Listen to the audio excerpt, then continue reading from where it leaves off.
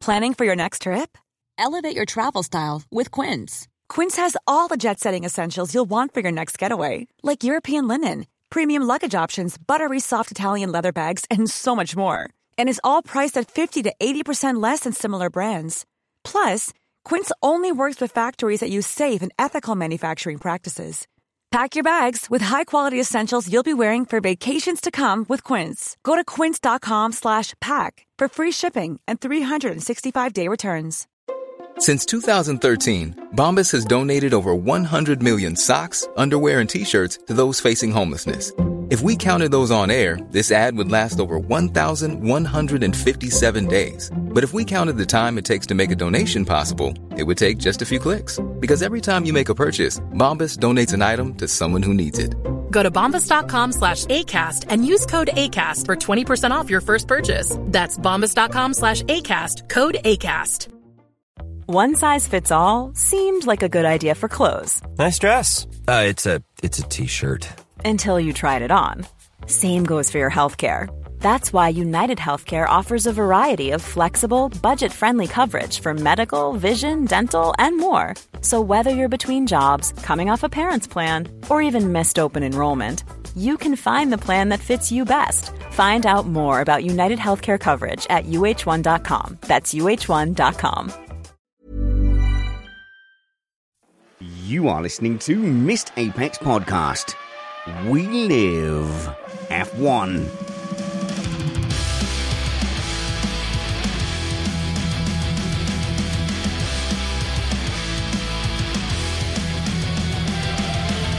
Welcome to Missed Apex Podcast. I'm your host, Richard Spanners Ready.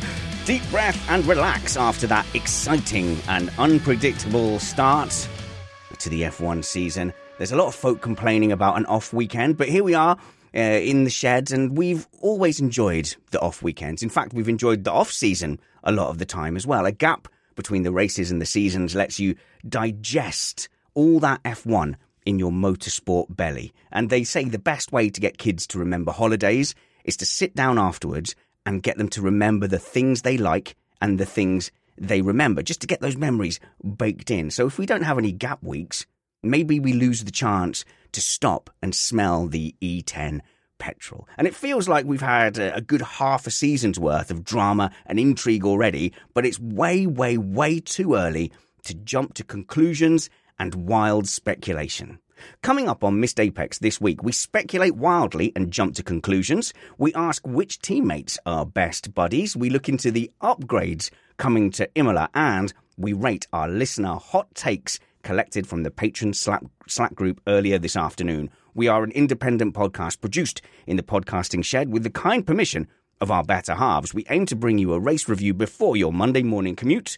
We might be wrong, but we're first.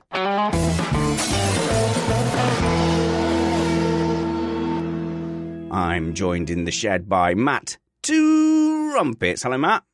Hello there. Not furiously typing into the internet because someone is currently wrong about a Formula One statistic. Stop trolling the internet, Matt. We're joined by Jules Sagers from the Netherlands.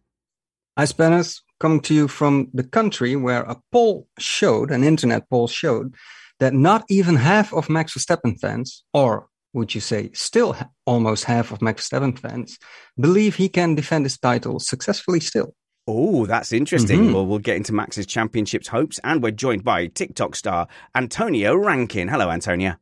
Hi, thank you for having me back. Let's get on with the news.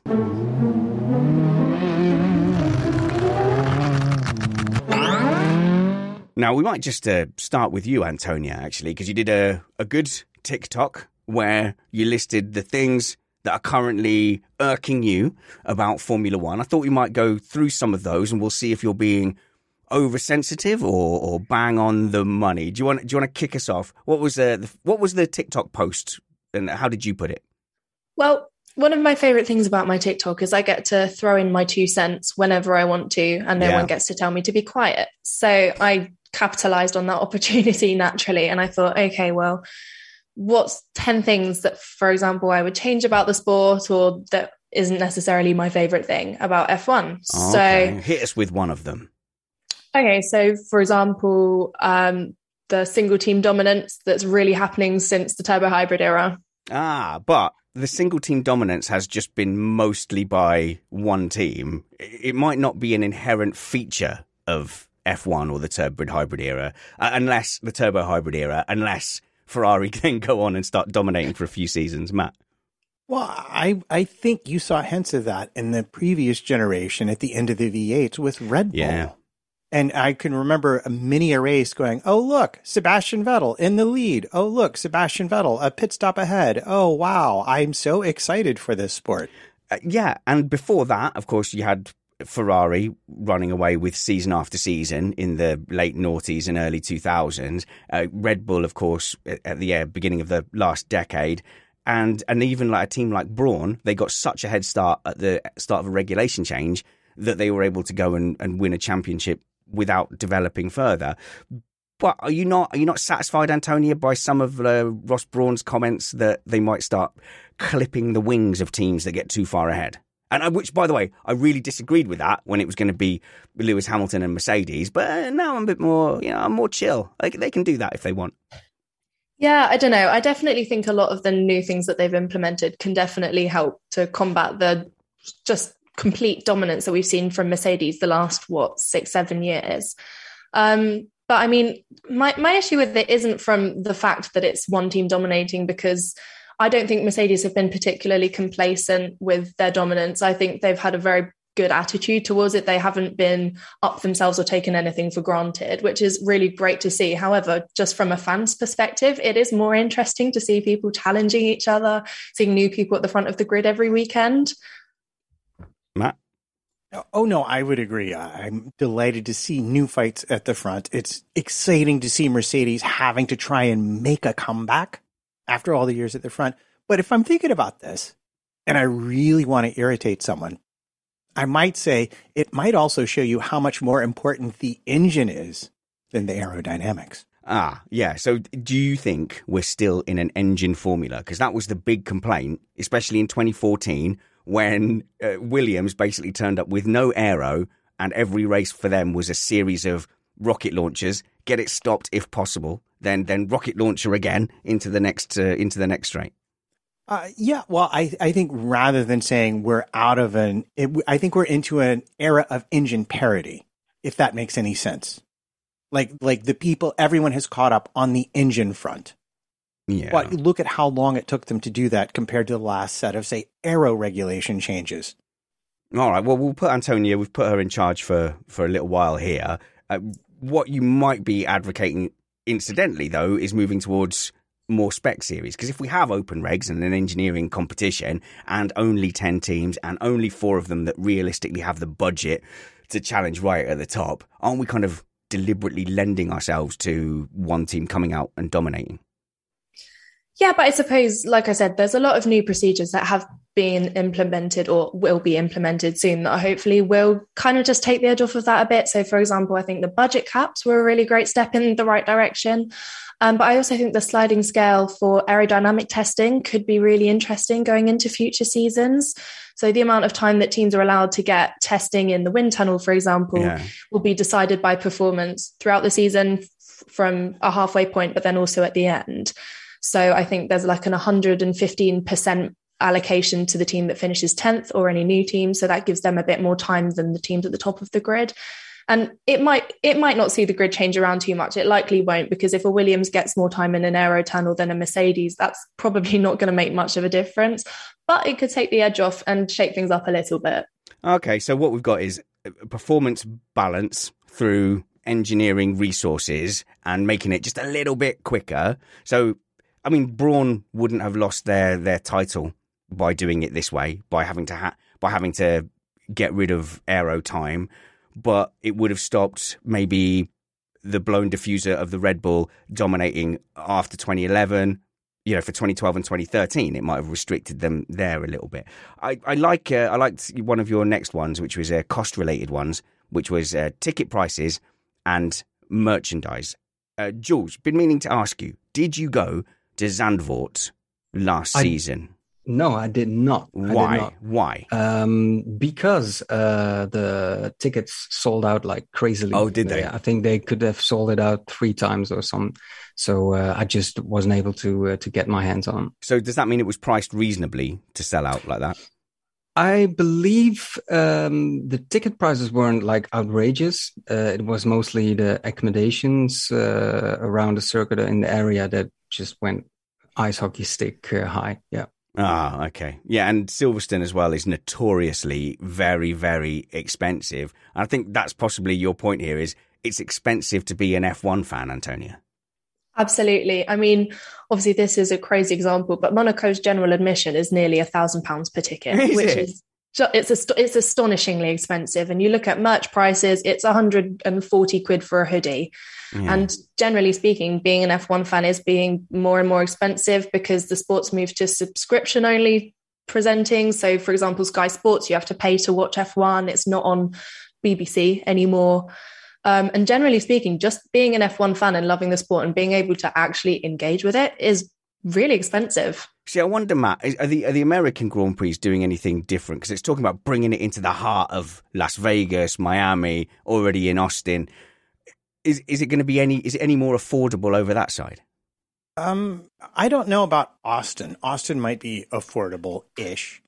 But for Las Vegas and certainly for Miami, no, it's high rollers. They're going to sell, because they're running down the strip, they're going to sell every front-facing hotel suite at a ridiculous premium and make stupid amounts of money. It's so hard to justify, especially like as a dad. Like we went shopping because for t-shirts, because my body shape goes between a full-on Malteser shape to a slightly less Malteser shape. So I have to go shopping quite often. I do vary about a stone between heaviest and lightest. So we went to get some clothes and we were looking at these shops and £40 for a nice t-shirt. No way can I justify that when there's kids who want coding lessons and Lego and a bike and food. Every day they whine for food. But when it comes to merchandising, what did you say that hoodie was over £100 for a team hoodie? Yeah. See, that's crazy, Matt. There's nothing on this earth as a 41-year-old dad that could make me spend £100. And even if I became much more financially solvent, there would be a deep-rooted stinginess and chips on my shoulders that would just go, no. Yeah, and it's funny that I think some of the oldest European races actually are some of the best bargains. I hear Monza is pretty cheap. And Spa you can find some deals at Spa as well. Yeah, Spa is, especially because there are large general admission areas. It's a good one to go to in that aspect. But of course, the track being so long and the lap only has 44 laps, the race only has 44 laps. It means you don't get to see the cars pass that much. And like in Austria, short lap time. Certain positions in the stands there, they allow you to almost overlook the whole track. So a lot of Dutch guys go to Austria for a reason. So I'm a little bit triggered from someone saying there that the Monaco Grand Prix general admission £1,000. So all those people that are saying you have to be there, I'm assuming that's for the weekend, but they're still expecting me to shell out for £1,000, and presumably that's not even your own seat. You could probably get a grandstand seat on the Friday, but the rest of the time, what are you doing? You poking up over a barrier, trying to see something? Yeah, that is... See, you're okay, Matt, because you're very long. Yeah, for me, I would need 2 of me on each other's shoulders, and we're still jumping. Yeah, see, I'm maybe taking a different thing. I'm thinking if you could afford that ticket, you're already living your best life. Yeah, it's one of those things, isn't it? If you have to ask how much the Monaco tickets are, you can't afford it. So the second you say, how much for this ticket? They're like, dude, this is not for you. This is for people who just get their wallet out. There's a couple left in your list that I liked, but Jules, jump in first. Yeah, maybe just one public service announcement for our listeners as well. Because the merch prices are so ridiculously high. End of season, though, they sell out for like crazy amounts of discounts, especially if a team gets rid of one of the drivers. The merch gets so cheap. So best to wait for that part of the season. And that was the trick I used to use as a kid. And you'd always get the out of date England shirts when they're being cleared out, because come the next season when you wear it, all you say is, "Oh, I just haven't got the new shirt yet." But I totally had it last year. You can ask my cousin. He saw me in it, but he goes to a different school, so you can't really ask him right now, Matt. I was just, the chat room is getting into it, saying that pay fans are really ruining the sport. Yes, these pay fans. But it speaks to the massive popularity of Formula One that Miami, a town with no F1 heritage. Have they had a Grand Prix before? They've not had a Grand Prix before, have they? Have embraced it to the point that it sold out almost instantly. Matt, Miami. Like, it's impossible. We were thinking of doing an event out there, no press accreditation, but we thought, and this was months ago, maybe we can just get general admission on the Friday, so it's at least worth going there. You couldn't get anything. No. There was a race in Miami that I'm thinking of. I don't know if it's a Grand Prix, but it's got zero, I'm aware of, Formula One history. And it is exactly the kind of thing that Formula One has gotten very adept at, turning up to a brand new place. Crazy. In this case, footing the bill themselves, because there was that whole thing with, was it Donald Ross? With A. Ross, who owns the Miami Dolphins. That's a baseball, American football, or basketball team. It's Stephen Ross, yeah. Okay. He was a bidder for F1 and now magically has a race for free in his very own stadium. Not that I'm saying there was anything that happened in the bidding for Formula One. Let's not make allegations. The lawyers are listening. But this is the kind of event they've gotten very good at, just creating out of thin air. And weirdly, the COVID era, I think, has honed that skill. Jules, you've got a comment in the live chat there. Paddy's saying, are you telling me that Mazepin hoodies are on discount? You and me, let's get on there before they sell out. Exactly what I'm saying, but he needs to be quick, though, because I'm thinking of buying them all. Yeah. What we'll do is we'll ask Matt to talk about tyres, and then we'll have 25 minutes to go and buy our Mazepin hoodies. But yeah, you talk about those European races, and I've been looking at going to Monza or Spa for a long time and looking at the flights. Obviously, with COVID, that kind of got curtailed. But a lot of times, it definitely works out cheaper to get a flight out to Europe, go and stay in a hotel, and then watch the Grand Prix. The hard sell, when we talk about the kind permission of our better halves, that's a different story, Jules. I probably wouldn't get the pass for the whole weekend. Probably not, but one of the best and apparently cheapest options is Hungary, because it's not far from Budapest, and taxis are cheap and tickets aren't too expensive. A lot of laps in the race. Yes. So it's traditionally one of the cheaper European races. And that would be a good one. As long as you've got yourself in a view of turn 1 and 2, you're probably okay if you can see it up the hill. You know that that's the order when they come back around. It's gonna be that. Let's work down Antonia's list as well. We've got a lot to get through actually this week, but there's a couple of your items on there. That what are we calling these? You should call it what grinds Antonia's gears. That's what you should call it. Your grievances. What's next? So like the general accessibility of the sport from a fan's perspective, but also as a, just generally speaking, as a fan of the sport, I've watched F1 since I was this big, something that I've been involved with my whole life. Yeah. But I do find that the fans as a community can be very, very hostile. And obviously, maybe that's just coming from, obviously, I'm a girl. I know that it's very typically a guy's space, and I'm coming into that and intruding a little bit. How dare you? Exactly. But generally speaking, I do find that, and it's not all fans, it's such a small number of kind of, I think the phrase I use is gatekeeping, where a lot of people kind of, when you're so passionate about something, you kind of want to keep it to yourself sometimes. Yeah. So, and a lot of people, especially with the Drive to Survive era, have found Drive to Survive fans a little bit jarring and want to shut them out. But I don't like that very much, to be honest. I've actually got an email here from Dan, and you can email us feedback@missedapex.net. I'd love your reactions to this. Hi there. Here's a demographic data point for you. I'm a brand spanking new F1 fan in the USA.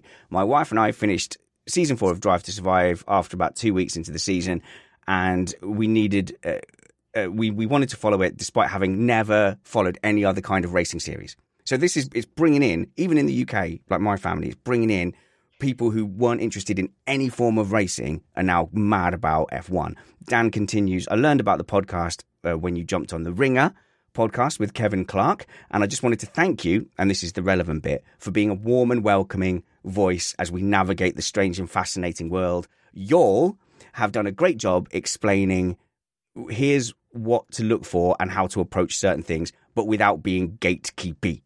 It's refreshing to see you and the rest of your hosts excited for more fans. Instead of being annoyed by us, it's folks like us who will make it, that's what his point is, that if we are nice to the people that come in and not gatekeepy, they're more likely to hang around rather than it just being a fad for a season or two. But the gatekeeping definitely exists, Antonia. But I think here we've had specific conversations to try and not do that. Yeah, that's the thing. Like, definitely from a personal perspective, one of my favorite things about having the platform I have is I get to just chat people's ears off about something that I love. You know, I'm sure you're in a very similar position. It's exactly that, because when we were growing up with Formula One, we were like the niche nerds and didn't have any friends who were into F1. All the old men on the panel are nodding along. Yeah, that's definitely what happened. But, you know, it doesn't take long from our point of view, does it, Matt, to go, if someone asks a question about DRS, we can go, yeah, DRS, it's the flap that just reduces your downforce for a bit on the straight where you don't need it if you're behind a car, and it can help you overtake. Now, let's look a little more in depth. Like it does with such an influx of new fans, it doesn't really take a lot of time just to quickly do a quick primer on things. Yeah. Well, and I think it's important to react to a genuine question for information versus an easy way to exclude new people from the sport. You know, like I think you need to not assume people don't know unless they ask what's being talked about. And Antonia, I'm assuming that you run into a lot of comments on TikTok where people will assume you're coming from a low knowledge base because you are a young woman. Yeah, and that's something I really do try to address it on my channel, because I do think it is just so important that people don't come into, you know, seeing new people in a sport with a closed mindset. Yeah. Because a lot of people do. I get a lot of comments. It's like, Drive to Survive fan. You don't know what you're talking about. And I just think, well, if you kind of sit and listen, I promise I do. But it's just, I think a lot of people, it's their first instinct kind of to shut out what's unfamiliar, isn't it? Well, it's become like almost a class system in the wrong places. We go, you're just a Drive to Survive fan, which is incredibly unfair. So I hope here at Missed Apex that we are welcoming of old codgers who've been watching it since year 1966 and people who've just come in as well. And if we ever are guilty of gatekeeping or you need us to explain something, do feel free to email matt@missedapex.net, because he reads words good. But the other thing you talked about related to this was toxic fans. And for those of you who go on social media, I'm on Twitter all the time. A lot of these guys are on Instagram, which I find impossible. Of course, TikTok as well. You do get that toxicity. I am of the opinion, and we were speaking obviously to Will Buxton last week about some of the challenges he's faced as a very prominent person with social media, is I think it's a very small proportion of fans who are interacting that are toxic.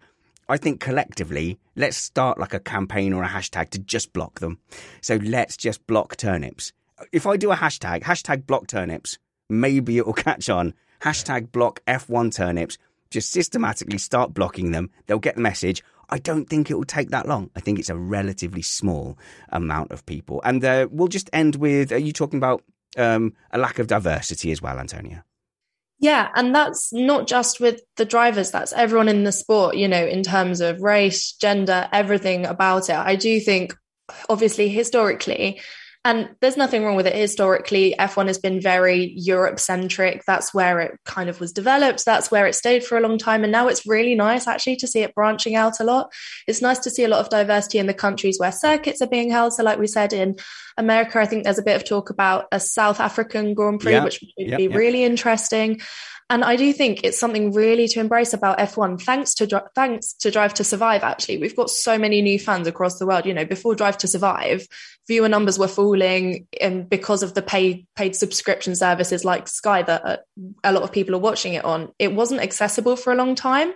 So actually having a diverse set of people in the sport, a diverse set of tracks around the world helps make the sport really accessible and, to be honest, a lot more interesting. Yeah, and that rising tide of interest will raise all ships. But I think it's important here to zone in on Jules here. And I think Antonia is making very clear that you, as a white male, straight, European, middle-aged dad, you're exactly the problem. And if you could apologise, I think that would help heal a lot of wounds, if I'm honest. Hey, I'm already busy apologizing for all the Max Fozy, etc. So okay, well in that case, let's go there next. Let's talk about Max Verstappen. We're seeing a somewhat surprising side of him. He's being animated, he's being negative. He does not seem to have confidence, not in himself, but confidence in his chances this season. What's the skinny with Max and Red Bull?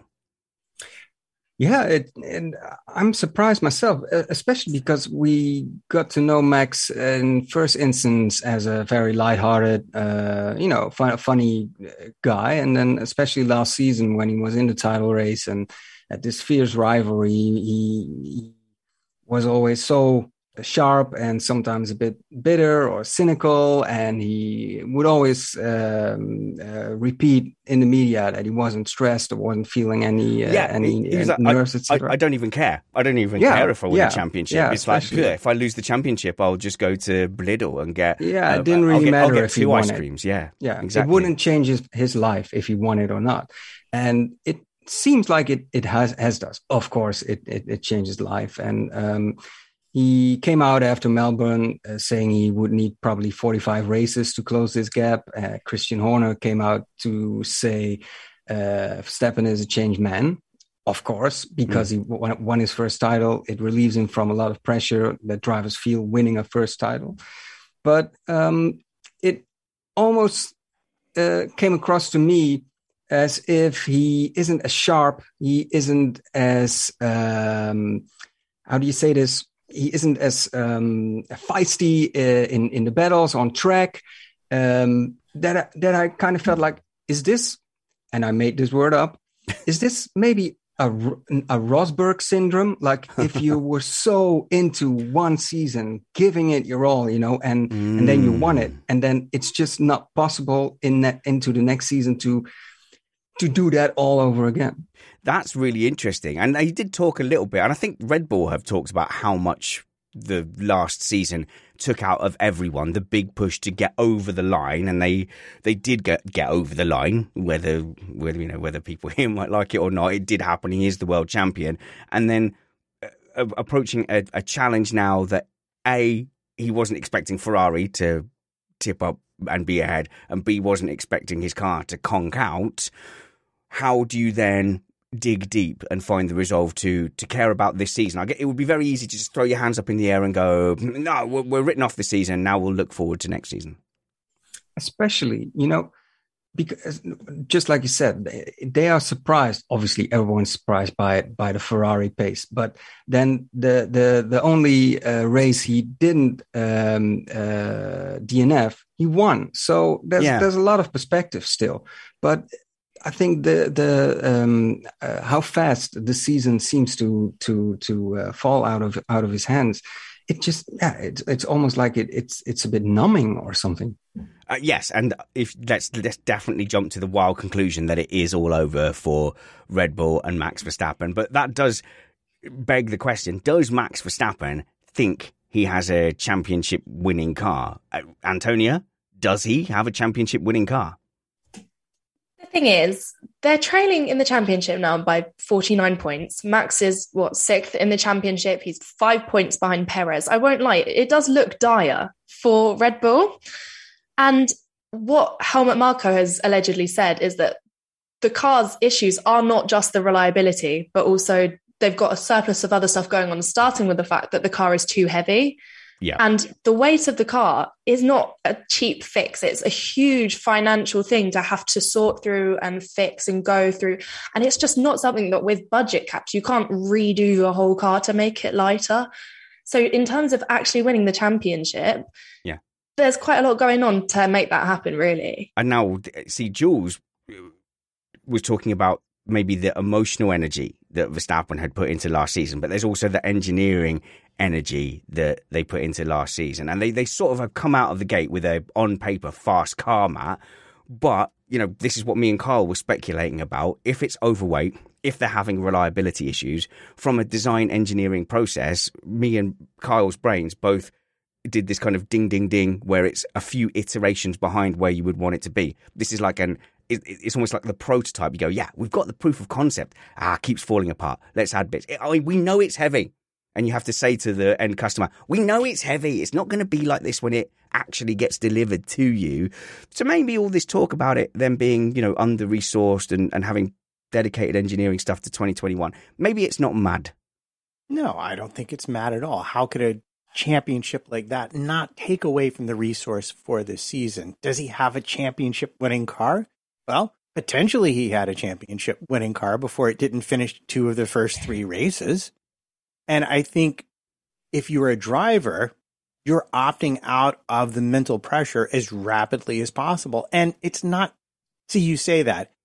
It's not just that. It's a question of how easy is it to balance the car on tracks with wildly different demands. I think the Red Bull is going to be a very track-specific car this season. And if you're going to have a car like that, you need to finish all of the races as high as you can. Yeah, I'm really hoping we have track-specific cars. So, like, I hope we turn up at Miami and suddenly you have, like, an Alpine turning up for a victory. But I'll tell you what, do we think that if the reliability holds together, because it's always a risk-reward with performance versus reliability, Jules, if they decide to keep going for performance and it holds up, do we still think at the core there's a championship winning car there, or has the Netherlands just given up? No, the Netherlands never gives up. We're NATO members, etc. No, of course it could be a championship winning car. I have no doubt about it. They had a solid preseason. I believe they came out of testing, going to Bahrain, thinking they would cruise it, and they looked like doing it. So no doubt they can strike back.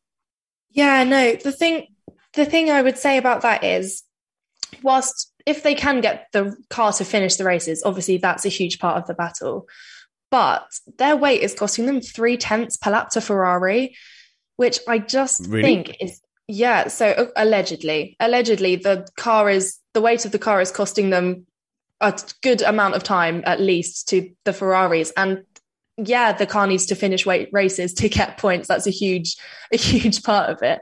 And the car does look like it has pace. However, over the course of the season, if it's continuing to look like this, it's not overly optimistic.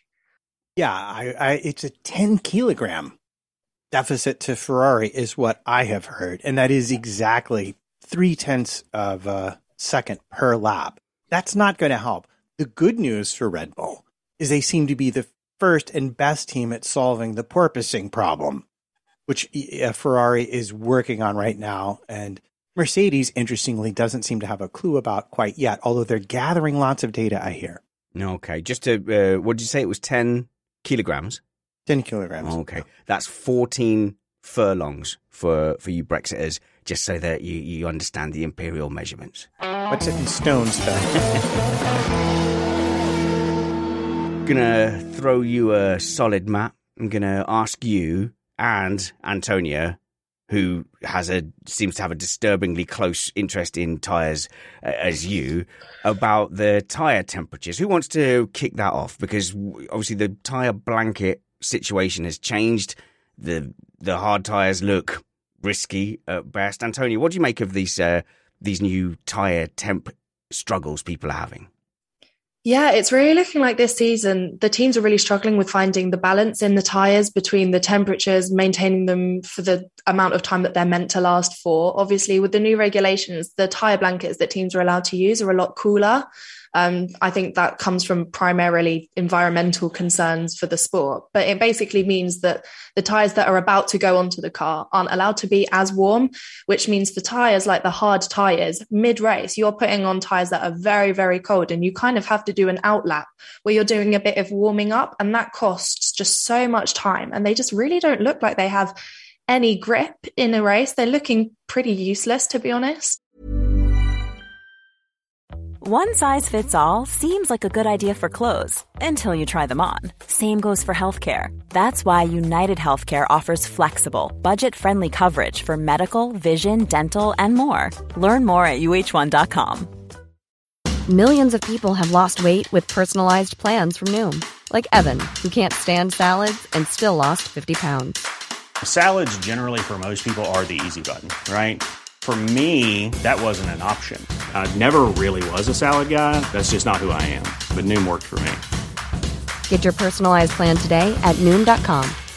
Real Noom user compensated to provide their story. In 4 weeks, the typical Noom user can expect to lose 1 to 2 pounds per week. Individual results may vary.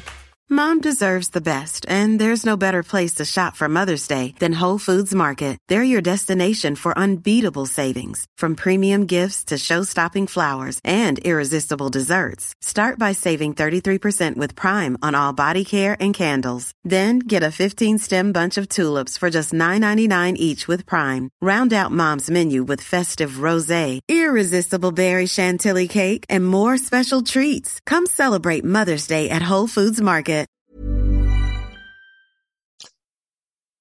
See, Matt, the concern is that's stifling the extra strategy that we want to see. Well, it is a very big concern. And it all really goes back to the fact that these tires were tested with last year's cars. So they didn't have an entirely accurate idea at Pirelli what they would have to deal with when the new generation cars showed up. And we've seen this reflected in the remarkable rise in tire pressures that Pirelli are requiring. And this is just to keep the tires themselves from going pop in the middle of the race. Wait, I'm going to need a primer for that, if you like. What's good and bad about high and or low tire pressure? Right. So for racing cars, you generally like to run your tires under 20 PSI. I don't know what that is in bar, but I'm sure some engineer at home could figure it out and tell us later.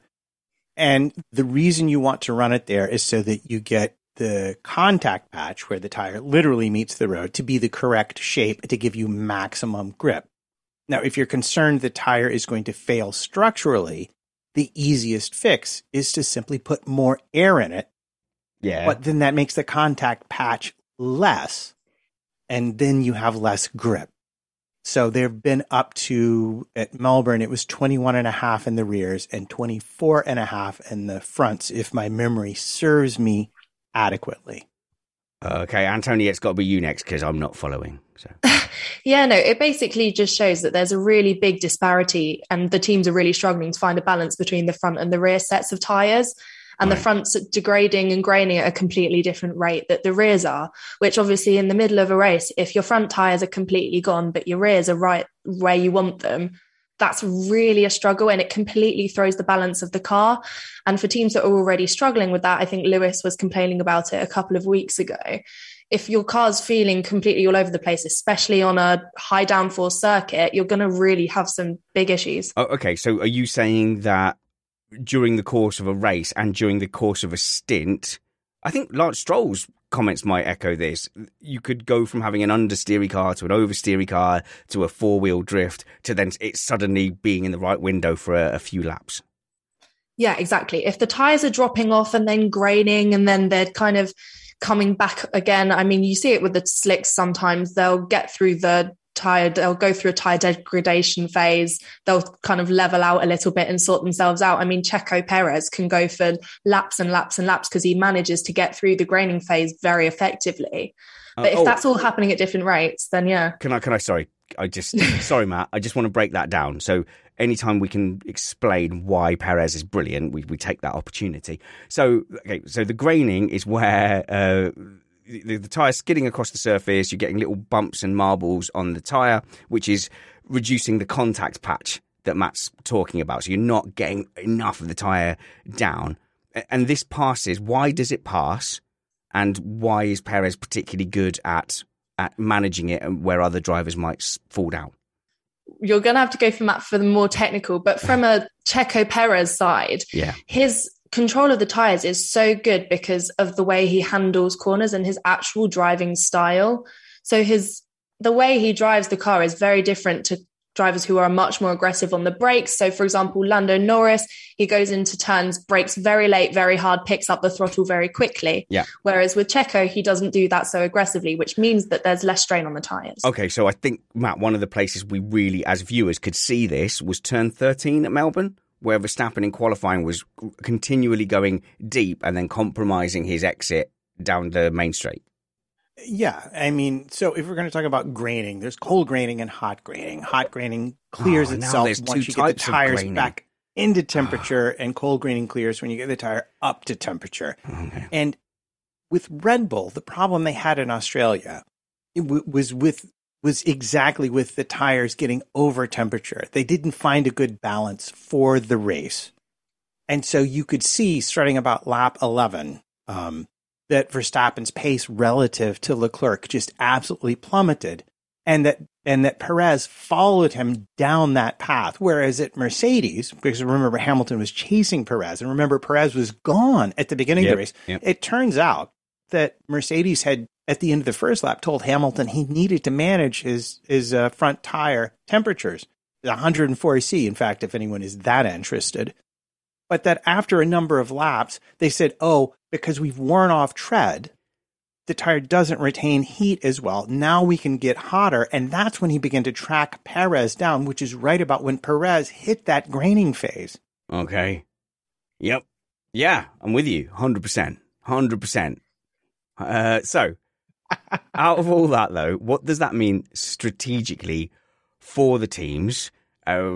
Is the hard completely useless, Antonia, or is it like a very niche thing now, like a niche circumstance that it will be good?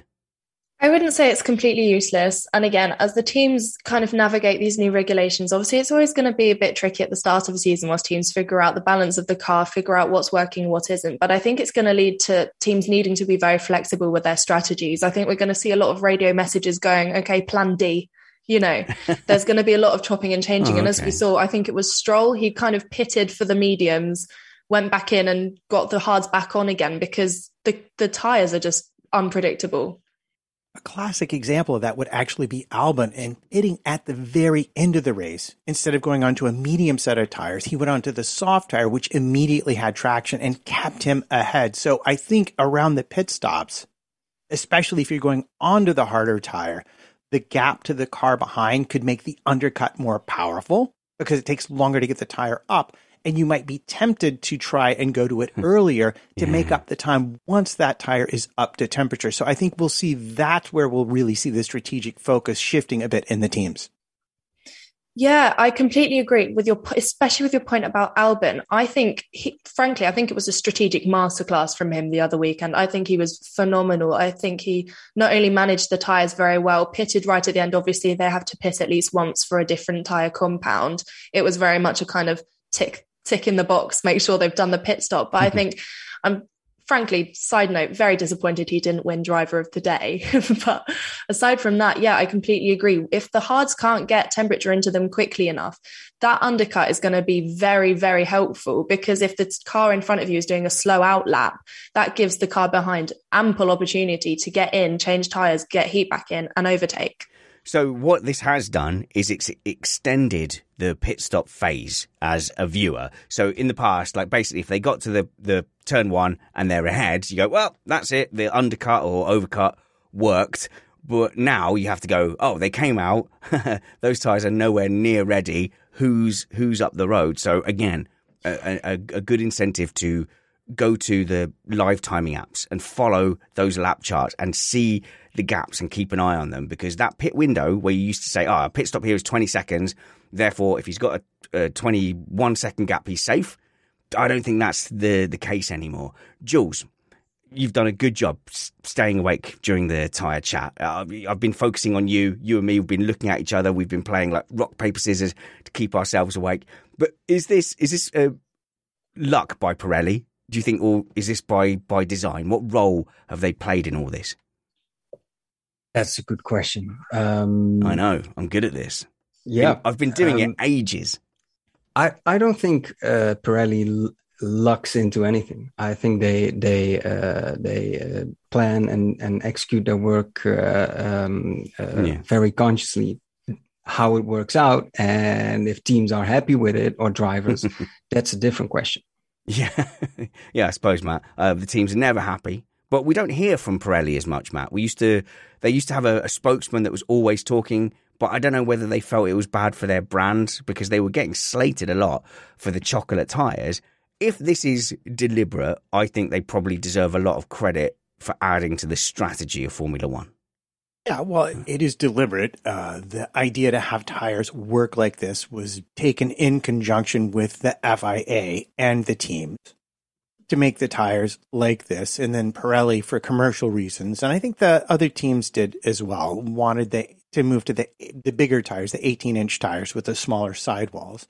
So there have been a lot of good things out of it, but I still feel like on a lot of ways with the tires we're on the limits, especially looking at the pressures.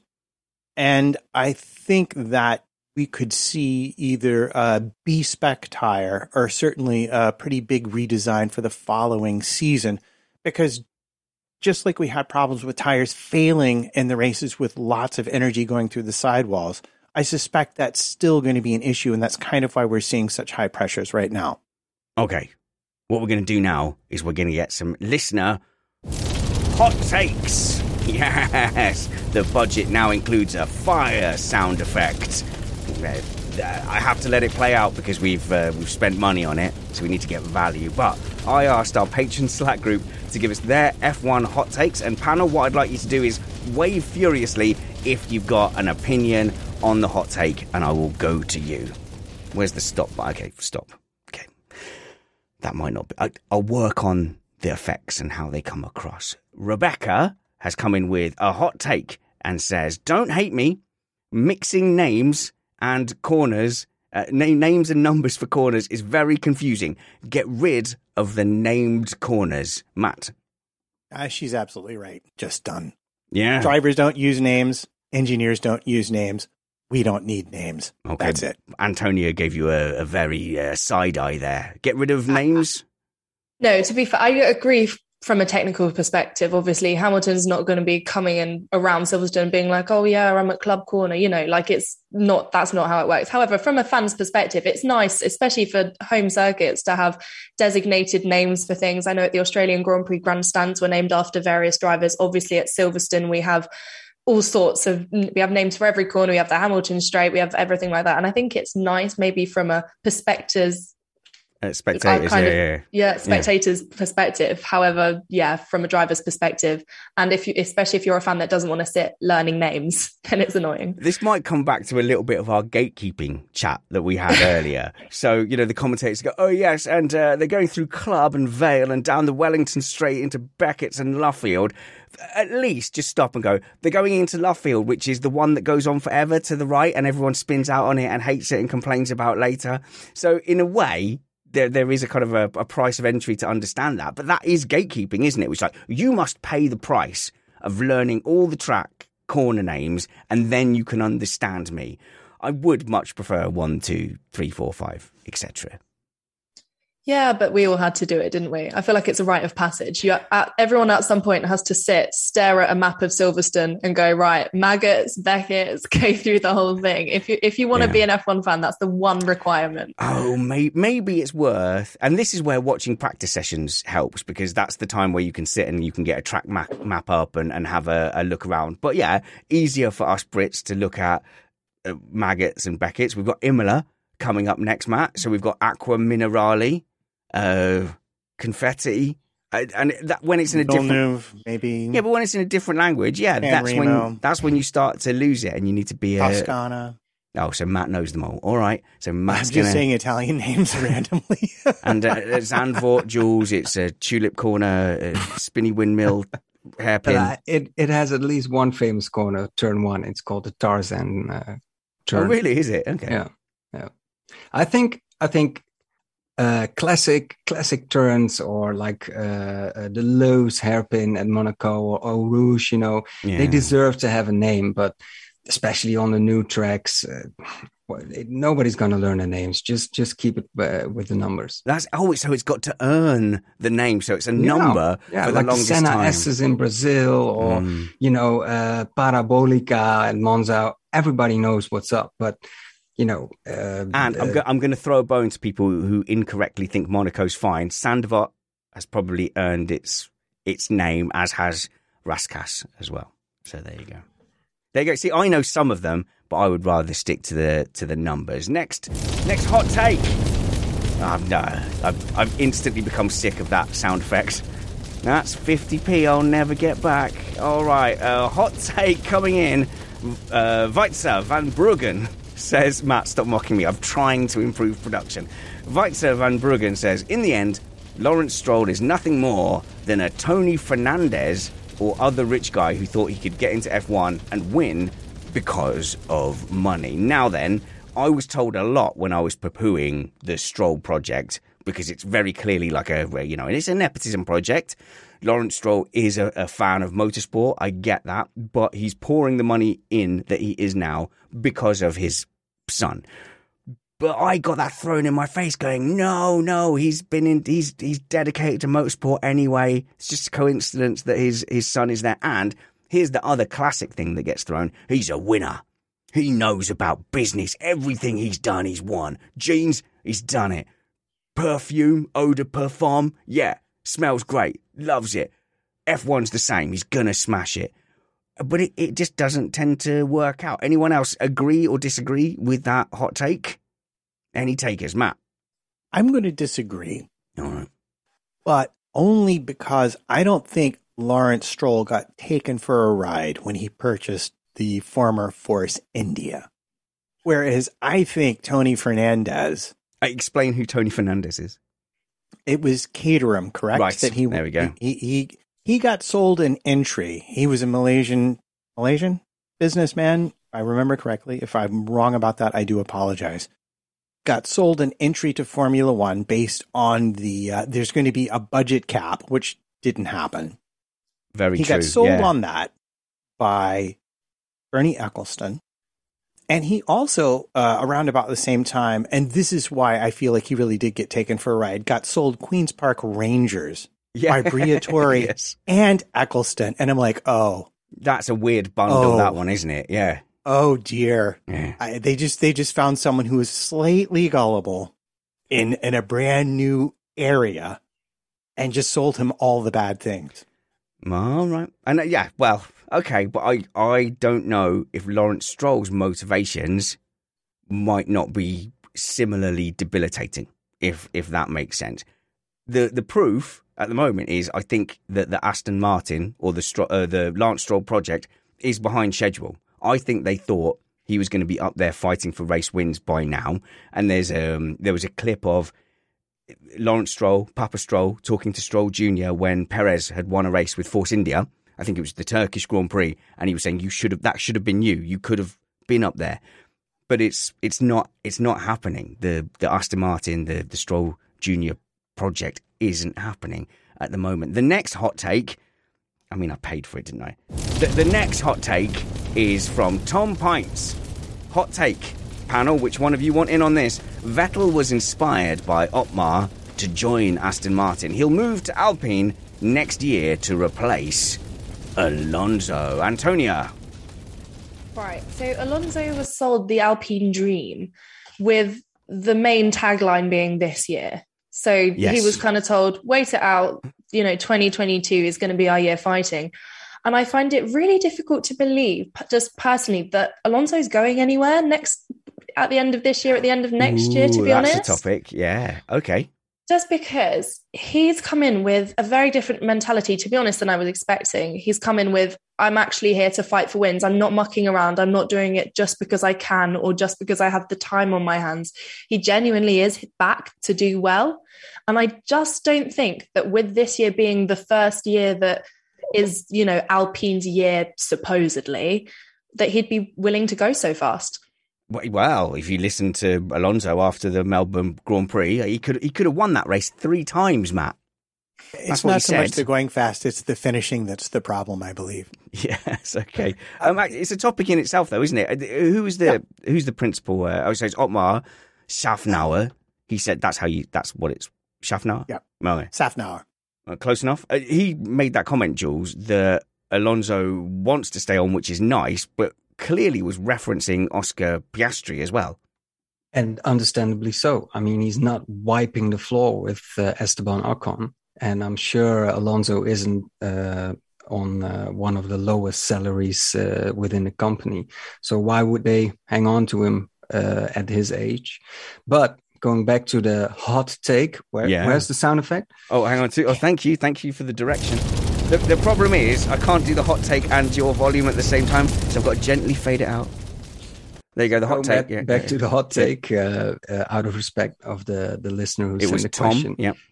It would require Sebastian Vettel to go on. And yes, who believes that Sebastian Vettel is like going to a different team once more? I think Antonia is going to argue. I did notice on your TikTok that you were defending Vettel and seemed to be a Vettel fan, and I've been very harsh about Vettel in the last week. I hold a massive amount of respect for Sebastian Vettel. Yes. I grew up watching him in his Red Bull era. You know, that was the era that horrible, I remember growing up with. And I really respect him as a person. I think he's a really, really nice guy to have around paddock. You know, you've seen him with Mick Schumacher, their little camaraderie that's really sweet. But also on track, I think he's a very clean racer. I think he's a very good. Well, now he is. Yeah, you know, I think. But I think he's really nice to have around, and the thought of him retiring isn't particularly appealing to me. However, I can see it on the horizon because he won't want to fade out, I think, in the kind of way Kimi Raikkonen regrettably almost did. And I can't see him making another big jump to another like kind of not top tier team, if that makes sense. Yeah, he hasn't got journeyman ambitions, has he? But yeah, he's clean in green is maybe something that we could say about Vettel. Matt? Well, I tend to agree. I think the linchpin here, I don't see Vettel going to Alpine because if Alonso goes, they're going to just put Piastri in that seat. Yeah. So there's no room at that particular end for him, even if Otmar might like him to be there. And even if, you know, looking more carefully at his surroundings at Aston, he might prefer to be there as well. And plus, what does he have, like 97 kids? I mean, you know, the guy's got an entire life outside of Formula One. I don't know how much longer, you know, the kind of results he got in Australia are going to keep him motivated to come back. You need to keep track of the amount of kids the drivers have got, because I've got two, and my life is ruined. They're truly awful. I've got pre-teens now, and they're just now, instead of just taking up my energy, they're now nibbling into the core of me and making me realise that I am just a husk for them to feed on so that they can launch into the world. Vettel's got 3, which is ridiculous. What other dads have we got on the grid? Perez has got 1. He's got 1 kid. That's why he's kind of, he's all right. Life's still okay. And we look, Sergio, don't have another one. It's a trick. Don't do it. What other dads are there on the grid? Magnussen, I think. Oh, Magnussen, he's got a brand new one, so he still thinks it's all fluffy and fine. He doesn't know. Okay, so look, I do think the kid ratio is a factor in Formula One. But I will say, Antonia, as a Vettel fan, which you seem to be on some level, Australia didn't look good for him. He didn't look right. He didn't seem motivated. He was out of sorts driving. If that was to continue, almost as a fan, you would want him to realise that he doesn't have to do this anymore. He's very rich. He's got 4 world titles. Like, you can just go chill and we'll still love you. Yeah, I see what you mean. He does seem to have lost a bit of his Vettelness, his kind of flair for F1. And I do think in many ways he's probably just there because he knows that he can, and he knows, and it's something he loves. Do you know what I mean? It's a huge part of his life.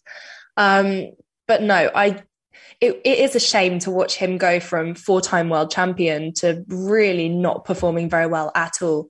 And I am a bit surprised, to be honest, that he didn't not pull a Rosberg, but kind of finish a career on a high and then at Ferrari maybe, and then go. I was surprised to see him take the step down. I think, you know, in future with people retiring like Hamilton, I wouldn't be surprised if he takes whatever happens in the next couple of seasons and leaves. But yeah, I think Vettel can go now. Maybe he was sold though. You have to remember that Ferrari let him go, so he got given an option that was sold as, look, we're heading up here towards the top. A couple of great comments here in our Patreon live chat. EJ says, if you had 3 kids spanners, I suspect you'd want to leave every other weekend. Fair. And Karen has pointed out that Perez has 2. No! A girl and a boy, and one on the way. Oh, man. Perez, if you're listening to this, you need to get this championship done now before you go down the Vettel route. One more hot take. Okay.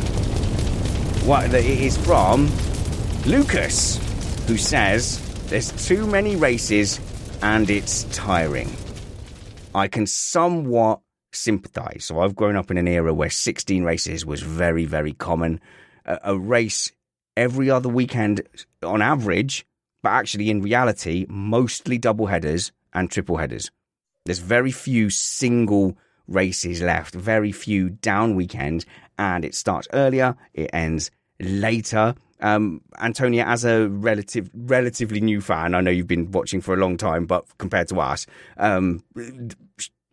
do you find you get to a point where it's too many races? Then Jules? Obviously, as a fan, no, because it's great. But I do see, I think a few of the drivers, there have been a few headlines about whinging drivers with the calendar. But I do think that what they're saying has some foundation. They are traveling across the world for months on end, jumping from continent to continent. And it's logistically a nightmare for the teams. Sure. If they're not based in the UK, they're already struggling in terms of actually physically getting the parts everywhere. And for the drivers who, at the end of the day, do have to remember are athletes, going to Australia and not being able to acclimatise to the time zone is knackering. They must be so tired. Yeah, all the spiders they can't acclimatise to. But how about from a fan point of view, Jules? And obviously you've got the same family pressures as I have. Are the family sick of you going, no, it's another race? True. I could go like, oh yeah, back in the day, 16 races only, and you had a winter break that lasted 5 months, so you would be left heartbroken for ages before the season started. But let's not do old man things. And let me say, I think it should be less because it makes it more punishing if you have a DNF. Because even if Max is down 45 points, I think, he could still, easily win this. But if you had only 16 races and you DNF twice already, that's really punishing. That's your Keke Rosberg championship then, isn't it? That kind of thing. Yeah. Matt, is too many for you? I think we're right on the edge. I mean, I think 24 is the maximum. And that's just slightly less than 1 every other week. And the problem you run into, and Liberty has said they want every event to be a Super Bowl. Well, a Super Bowl every other week in metronomic regularity stops being so special. And I think that the dance they're doing commerce-wise is like right on that edge. Yeah, no, I completely agree, actually, to be honest. A lot of F1 is the spectacle of racing. Look at races like Monaco, the incoming, Vegas races, they are about the splendor of it and all the excitement and the glamour, etc. And I agree, if it is an every week or an every other week very regularly, then it will lose its kind of glitz and glamour a little bit. Oh, man, I'm so disappointed in all of you. You are wrong. F1 should be every week, twice a week. I think they should have extra races. I can't keep like this the up. One we're about to get in. Yeah, the sprint race is where I was trying to segue to, but I realised that the way I was going, I would have to say that I liked the sprint races. So I'll address the first thing first, which is, yes, it's a bit much. Yes, it's a strain on the teams. Yes, it's a strain on the journalists and the drivers. I get all that. And yes, I'm in significantly more trouble that's another weekend we can't do stuff. And okay, fine, I'll miss qualifying, but please, can we just keep your sister away until 4 p.m. so that I can watch the race? However, all that said, I'm very much a inject it straight into my veins kind of guy with F1. So I will take whatever they're giving. I've not yet reached the point where I think it's too much. I don't think I'm there yet. I know a lot of people and a lot of fans are. I would hate to get to the point where hardcore, dedicated F1 fans are picking and choosing which races they tune into and say, Hungaroring, I'll give that a miss. I'll wait for the spectacle of Paul Ricard. But do you know what I mean? So that's where I wouldn't want it to go. But for me personally, I think I'm okay at the moment. But that does segue nicely into sprint races, and I think this will sort of end here with a little bit of an Imola preview, which is next weekend is our first sprint weekend of 2022. Let's have a quick show of hands on the panel. Who thinks they're garbage, like total garbage? I've got my hand up. Seriously, am I on my own? Jules, we connect on so much. Why do you not hate the sprint races?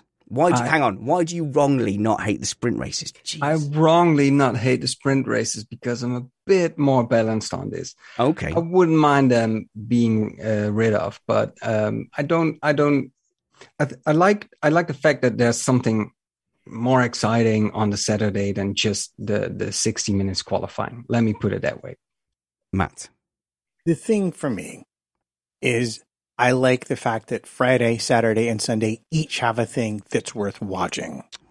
I love that. No. I also like the fact that the teams get hosed out of extra practice, which brings that's true exciting results. Can I be a little bit gatekeepery? Can I have permission just to be a tiny bit gatekeepery? Which is, for the longest time, I know everyone is talking about the race, right? And actually, for a long time, people didn't bother tuning into qualifying. It's relatively recent that people wanted to make a spectacle of qualifying. Qualifying at one point was an hour open session, and you can just set a lap whenever you wanted in that time. And what would happen was there was no point going out on a green track. So they would wait for it to be rubbered up. So it would be a contest of who could wait the longest, not wasting any resources. And they would all go and set laps in the last 5 minutes. And whoever set the last lap with a bit of rubber down would go and get the pole. I can't remember. It was a long time ago. The three Q1, Q2, Q3 format that's come in is actually the most exciting. And it works really well. That's the most exciting qualifying I've seen in my life of watching Formula One. So, okay, now I accept that other F1 fans watch qualifying as well. Okay, that's good. But Friday was mine. Friday was mine at work, and I would not accept any meetings around FP1, FP2, so that I could sit with an earbud in and listen to Jack Nicholls and Jolyon Palmer and Jenny Gao going through what was happening in practice. And you and me, Matt, we'd have our little edge of trying to catch what Andrew Benson said about race pace. And that was our special little thing that we could have as hardcore F1 fans. And we could call everybody else bandwagon glamour people for only watching the race bit. And now they've taken that from us, Matt. They've taken it. Yeah, but you still can watch the first practice, and you can watch the Saturday practice. And what happens in the race isn't always exactly what happens in the sprint race. Look, to me, the interesting thing about qualifying is it's essentially a strategic dilemma. Am I fast over one lap and I defend in the race? Or am I fast in the race and I attack from behind? And depending upon the aero regulations, it swings one way or the other. Like now we're seeing more people saying, oh, race pace matters a bit more than qualifying, doesn't it? And that's a relatively new phenomenon, that qualifying is not important. Qualifying used to be like the most important thing to make sure you were on a good grid position. Qualifying, for new fans of F1, qualifying has never been less important than it is in the current era of F1. Jules and then Antonia. Thanks for opening the gate there to new followers. But I know. That was not what I was going to say. I was going to say, let's not forget sprint races are awarded with more points this season. How many? Winner gets 8 points, I think. Oh, God. So they're just validating this hot mess. Jeez. Yes. Antonia. But let's praise anyone who decided it wouldn't be like 6 or even more sprint races, but just the 3 we had last season. Yeah, I think we're being too harsh on sprint races here. Aww. I really think that they add a nice dimension to the calendar and a new challenge strategically to the calendar that otherwise teams don't get. I think it's really interesting seeing that teams have to kind of rejig what they're doing, rethink strategies. Like you said, with one lap's pace, it's not always going to be transferable to the rest of the race. It often isn't. So actually having these sprint races, I think, is really interesting, and it gives the teams a new challenge. And it's just another thing that can separate one team from the rest of the grid or give other teams the chance to really be contenders. Matt, add to that wrongness. I will happily add to that wrongness in the sense that it is an interesting strategic problem for the teams. Because if I am quick enough, I can start at the front and I can defend even in the sprint race. But we saw, and I'll bring up of the sprint races last year, 2 of the 3 had really exciting results. We had Silverstone, which I seem to recall wasn't a boring sprint race. And we also had Brazil with Hamilton making up, easily, 16 spots in 8 laps or 10 laps or whatever it was. It was absolutely nuts.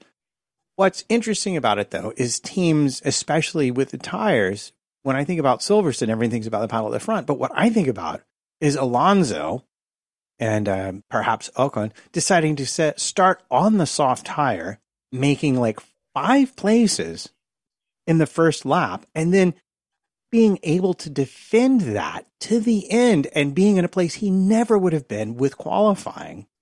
And so I think we'll see the teams trying to strategically exploit those sorts of things, but more of them. So it's going to be more interesting because it is that risk-reward balance. If I crash, I'm toast. Yeah, no, I completely agree. And I guess there is something to be said about that. Is a bit of a pitfall maybe of the sprint races is that it places more reward on people who have that kind of race pace and have the ability to defend as well as they do. So for people who are whose outright pace is phenomenal. So for example, George last year in the Williams, he would perform incredibly well in qualifying. And then obviously the actual race pace of the Williams would let him down a bit. He'd slip down the grid throughout the race, but he'd qualify like, P10.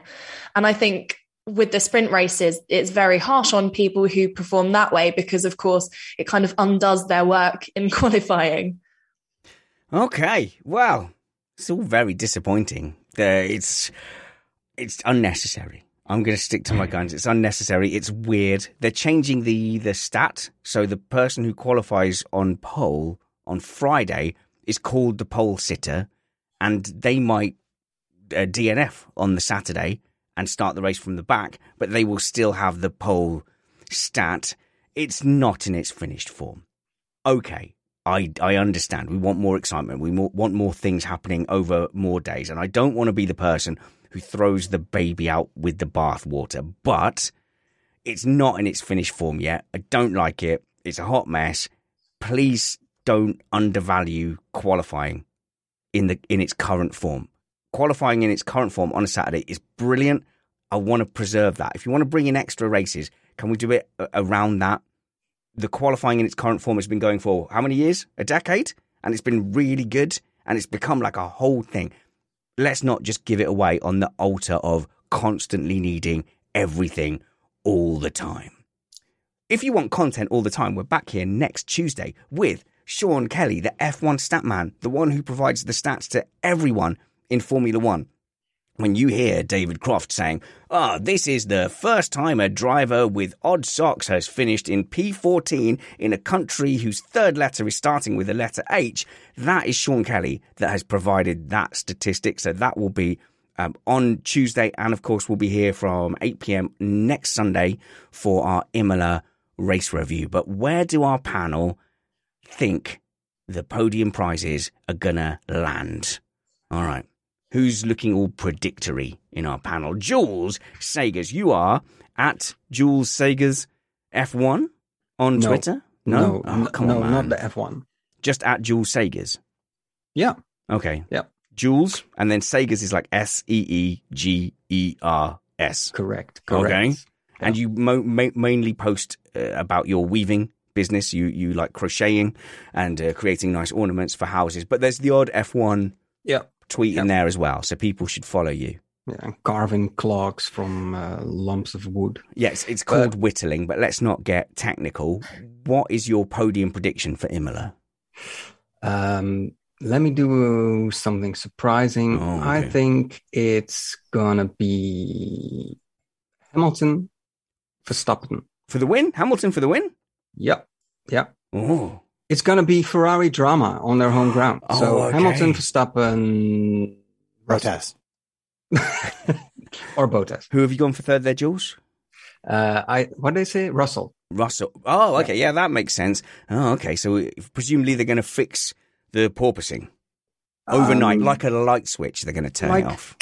Yep. Yeah, it's gone. Okay. Well, let's get a prediction from Antonia Rankin. People can go and check out your TikTok. Now, I'm not a TikTok expert, but your videos, they're very, very short.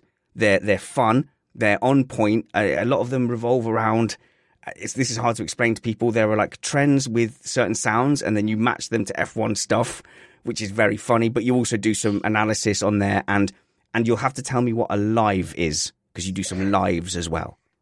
Yeah, so basically on TikTok, there'll be like a piece of music or like someone saying something that you lip sync. So it'll be someone saying like, I cannot believe this. Okay. And I kind of twist it to apply to a Formula One situation. Shoehorn it in. But a lot of them are like a really on point. They're very entertaining. How do we go and find it? So if you just go on TikTok, my @ is F1 Antonia. So pretty easy for F1 everyone to remember. Antonia. And what are the live things that you told me about? So basically on TikTok, it's basically a live stream. It's one of my favorite things to do, but it basically means it's kind of like this. I'll come on, basically talk at people. There's a live comment section. So people will ask questions. I'll reply. Yeah. It's just a nice way of engaging with people. Okay. Go on TikTok, if only to search for F1 Antonia. And also Chris Stevens, by the way, he's on TikTok. So you can search for Chris Stevens on there as well. We are starting to take clips out of these shows, and we're going to be putting them on TikTok, because I've been assured that's the right thing to do. What's your podium for Imola? I think if the Red Bull can get across the line to the end of the race, then I reckon they've got a really decent shot. I think historically Verstappen's pretty comfortable at Imola. I think this could be a race win for him again if they cross the line. So I'm going to go Verstappen, then Perez, and then I guess Leclerc again, because it's a Ferrari kind of circuit. I think there's going to be a bit of a home advantage there. But yeah, I think if the Red Bulls can get across the line and actually finish the race, they'll do pretty well. Okay, Matt to Rumpets at MattPT55. Someone was asking about your wife's books, so we need to put a link in the show notes where we can purchase her books. So, I mean, eventually, if she can just become very successful with her mucky novels, you don't need to do this stuff or trumpeting. You can just buy a Ferrari and be a man of leisure. Yeah, we can buy the VIP Grand Prix experience. Invite me. Just go around to the races. Okay, so we'll do a link to Amanda's romantic novels in the show notes. We'll follow you at MattPT55 on Twitter. That's your main thing to plug. Yeah. What's your podium for Imola? Well, I tend to think this is very much a Ferrari kind of circuit relative to the Red Bull. Okay, it's not what I want to hear. All right. Okay, fine. So I prefer sorry Jules's. to tell you. I prefer Jules's and Antonia's, to be honest. All right, go on then. So Ferrari, you're going to say Sainz, aren't you? It might be. It might finally be. You're a dreamer. Because I will just simply point out that before his entire weekend ran away from him because Ferrari couldn't part the car together properly, which could happen again. And, you know, we could decide what that means in our next series of speculations. But he was actually up on Leclerc's qualifying lap time before the red flag came out. Because someone couldn't drive his car all the way around the track. Who was it? I've forgotten. Whose fault was it? It was Alonso, I think. Oh, okay. So it's Alonso's fault. Yeah. Okay. So what's your podium? So it's Sainz? Sainz, Leclerc, and then a driver to be named later. Okay. Jules, you had an in on that?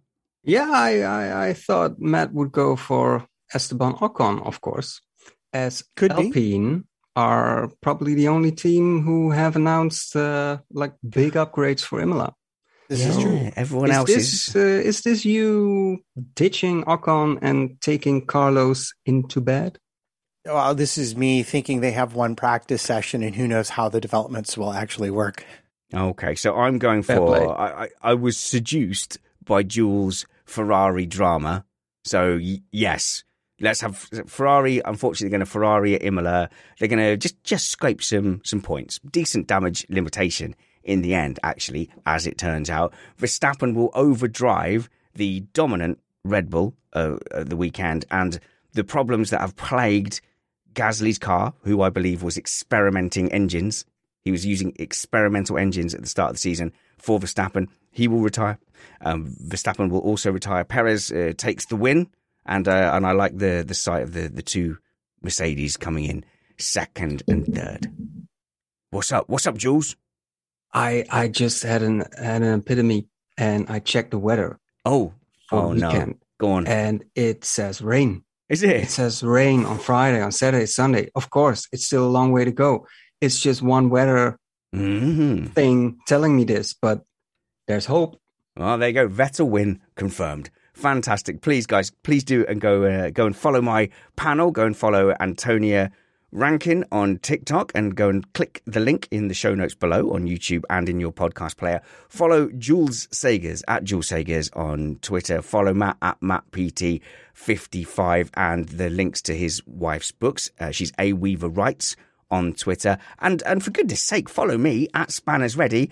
I'm the best one. Thank you so much for getting me to 10,000 Twitter followers. I know it's an arbitrary number and it is just pure attention seeking, but I really, really enjoyed that. So thank you so much for following me on Twitter. Follow the account for the show as well at Missed Apex F1.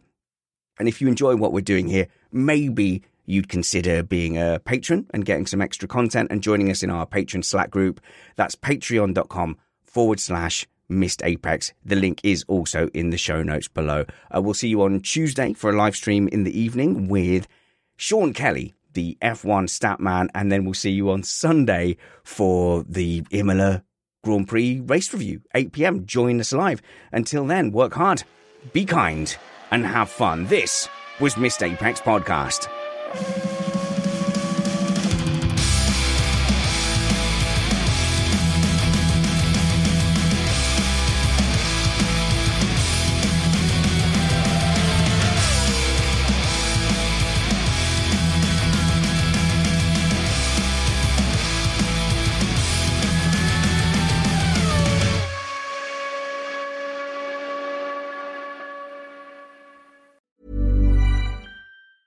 Mom deserves the best, and there's no better place to shop for Mother's Day than Whole Foods Market. They're your destination for unbeatable savings, from premium gifts to show-stopping flowers and irresistible desserts. Start by saving 33% with Prime on all body care and candles. Then get a 15-stem bunch of tulips for just $9.99 each with Prime. Round out Mom's menu with festive rosé, irresistible berry chantilly cake, and more special treats. Come celebrate Mother's Day at Whole Foods Market. Hey, it's Paige DeSorbo from Giggly Squad. High quality fashion without the price tag. Say hello to Quince. I'm snagging high-end essentials like cozy cashmere sweaters, sleek leather jackets, fine jewelry, and so much more. With Quince being 50 to 80% less than similar brands. And they partner with factories that prioritize safe, ethical, and responsible manufacturing. I love that. Luxury quality within reach. Go to quince.com/style to get free shipping and 365-day returns on your next order. Quince.com/style.